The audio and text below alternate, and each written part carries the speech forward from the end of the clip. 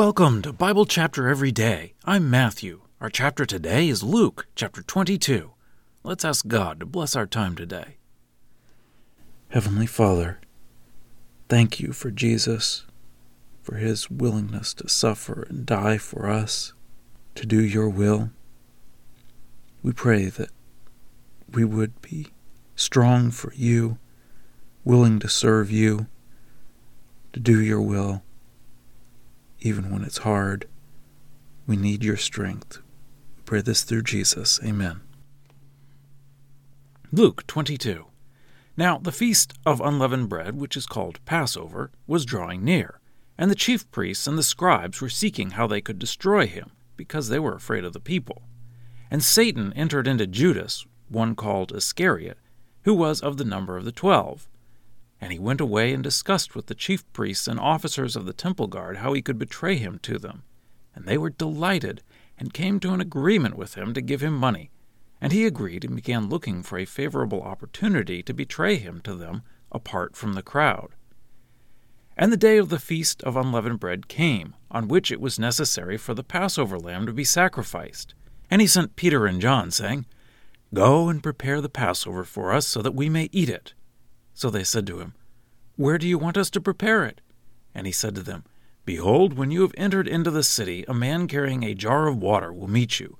Follow him into the house which he enters, and you will say to the master of the house, 'The teacher says to you, where is the guest room where I may eat the Passover with my disciples?'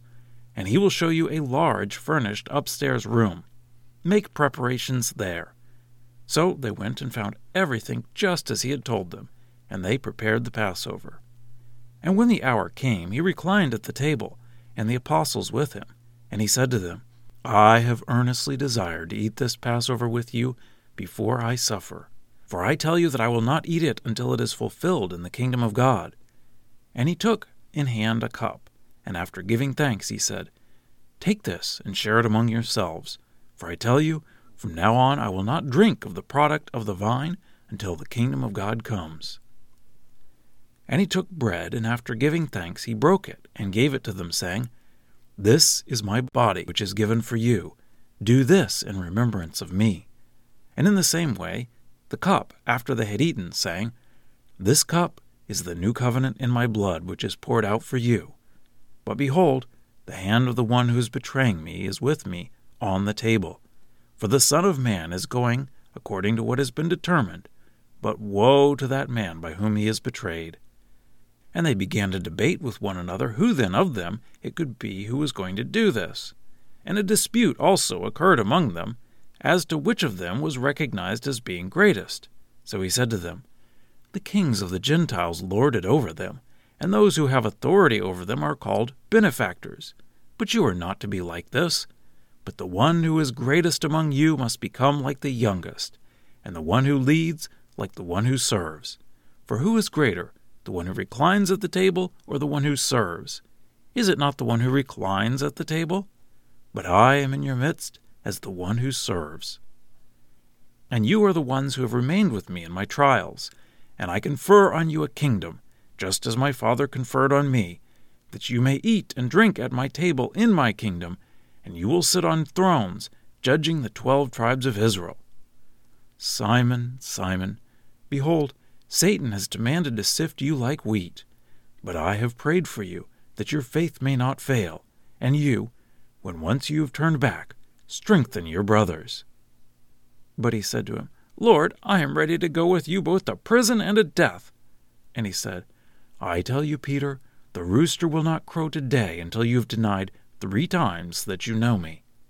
And he said to them, "When I sent you out without a money bag and a traveler's bag and sandals, you did not lack anything, did you?" And they said, "Nothing." And he said to them, "But now the one who has a money bag must take it, and likewise a traveler's bag, and the one who does not have a sword must sell his cloak and buy one. For I tell you this, that is written must be fulfilled in me. And he was counted with the criminals. For indeed, what is written about me is being fulfilled." So they said, "Lord, behold, here are 2 swords. And he said to them, "It is adequate." And he went away and proceeded according to his custom to the Mount of Olives, and the disciples also followed him. And when he came to the place, he said to them, "Pray that you will not enter into temptation." And he withdrew from them about a stone's throw, and knelt down and began to pray, saying, "Father, if you are willing, take away this cup from me. Nevertheless, not my will, but yours be done." And an angel from heaven appeared to him, strengthening him. And being in anguish, he began praying more fervently, and his sweat became like drops of blood falling down to the ground. And when he got up from the prayer and came to the disciples, he found them sleeping from sorrow. And he said to them, "Why are you sleeping? Get up and pray that you will not enter into temptation." While he was still speaking, behold, there came a crowd, and the one named Judas, one of the 12, leading them. And he approached Jesus to kiss him. But Jesus said to him, "Judas, are you betraying the Son of Man with a kiss?" And when those around him saw what was about to happen, they said, "Lord, should we strike with the sword?" And a certain one of them struck the slave of the high priest and cut off his right ear. But Jesus answered and said, "Stop, no more of this." And he touched his ear and healed him. And Jesus said to the chief priests and officers of the temple and elders who had come out against him, "Have you come out with swords and clubs, as against a robber? Every day I was with you in the temple courts. You did not stretch out your hands against me. But this is your hour and the domain of darkness." And they arrested him and led him away, and brought him into the house of the high priest. But Peter was following at a distance. And when they had kindled a fire in the middle of the courtyard and sat down together, Peter sat down among them. And a certain female slave, seeing him sitting in the light and looking intently at him, said, "This man also was with him." But he denied it, saying, "Woman, I do not know him." And after a short time another person saw him and said, "You also are one of them." But Peter said, "Man, I am not." And after about an hour had passed, someone else was insisting, saying, "In truth, this man also was with him, because he is also a Galilean." But Peter said, "Man, I do not know what you are talking about." And immediately while he was still speaking, a rooster crowed. And the Lord turned around and looked intently at Peter. And Peter remembered the word of the Lord, how he said to him, "Before the rooster crows today, you will deny me 3 times." And he went outside and wept bitterly. And the men who were guarding him began to mock him while they beat him. And after blindfolding him, they repeatedly asked him, saying, "Prophesy, who is the one who struck you?" And they were saying many other things against him, reviling him. And when day came, the council of elders of the people gathered, both chief priests and scribes, and they led him away to their Sanhedrin, saying, "If you are the Christ, tell us." But he said to them, "If I tell you, you will never believe, and if I ask you, you will never answer. But from now on the Son of Man will be seated at the right hand of the power of God." So they all said, "Are you then the Son of God?" And he said to them, "You say that I am." And they said, "Why do we have need of further testimony? For we ourselves have heard it from his mouth." Well, that's the reading. Let's dig in. The chief priests wanted to get rid of Jesus, but they didn't want to take him in front of the people because it would cause a riot. Judas steps up and solves the problem for them by offering to hand Jesus over to them, away from the crowd, for a price. Everything comes together at the Passover. Of course, this was God's plan. The Passover was foreshadowing Jesus, the Lamb of God. Jesus gives instructions to his disciples to prepare the Passover in a way that Judas wouldn't know ahead of time where it would be, so that they could have the meal in peace. During the Passover, Jesus gives special significance to the bread and the cup of wine. He says that the bread is his body. He says that the cup is his blood. Jewish tradition was to have 4 cups of wine throughout the meal, and scholars think that it was the 3rd cup that Jesus used for the special significance. Luke records another of the cups before the bread in verse 17. We know they would also have a lamb at the Passover. That would symbolize Jesus, the Lamb of God, that takes away the sin of the world. They would also have bitter herbs, probably pointing to the suffering of Jesus. Jesus says that one of them would betray him.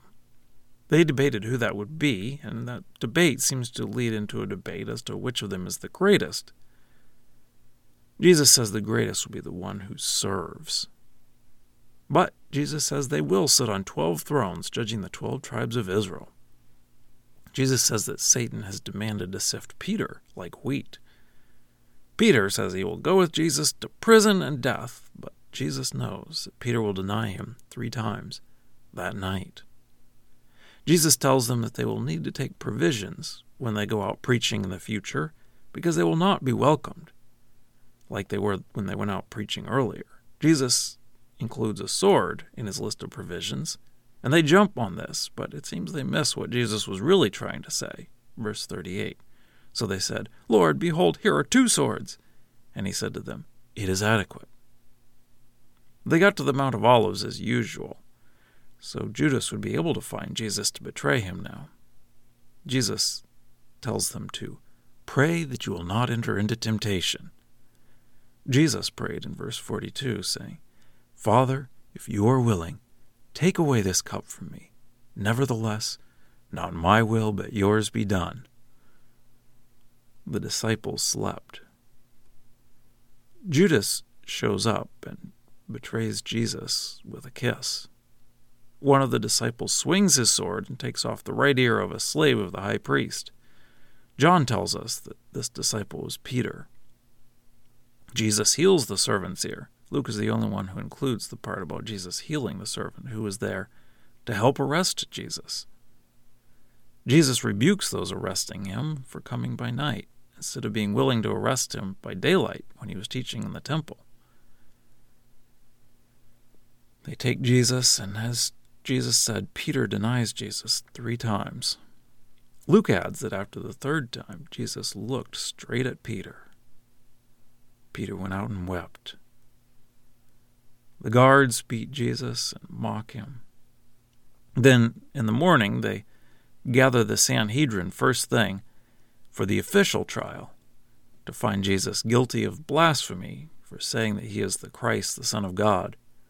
Jesus also tells them that he is the Son of Man from Daniel chapter 7.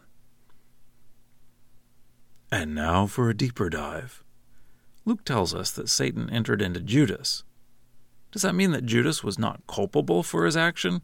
Clearly he was. Jesus said it would have been better for that man if he had not been born in Mark chapter 14, verse 21. John tells us that Judas was a thief and used to steal from the money box in John 12:6. So my thought is that Judas was already serving Satan, and Satan just decides it's time to call him up and make use of him. Satan gets another mention when Jesus says that Satan has demanded to sift Peter like wheat. Was Satan so strong and against us? What can we do? Jesus tells them to pray that they not enter into temptation. Jesus prayed and stayed strong. The disciples slept and failed. Scripture quotations are from the Lexham English Bible.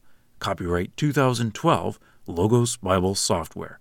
Lexham is a registered trademark of Logos Bible Software.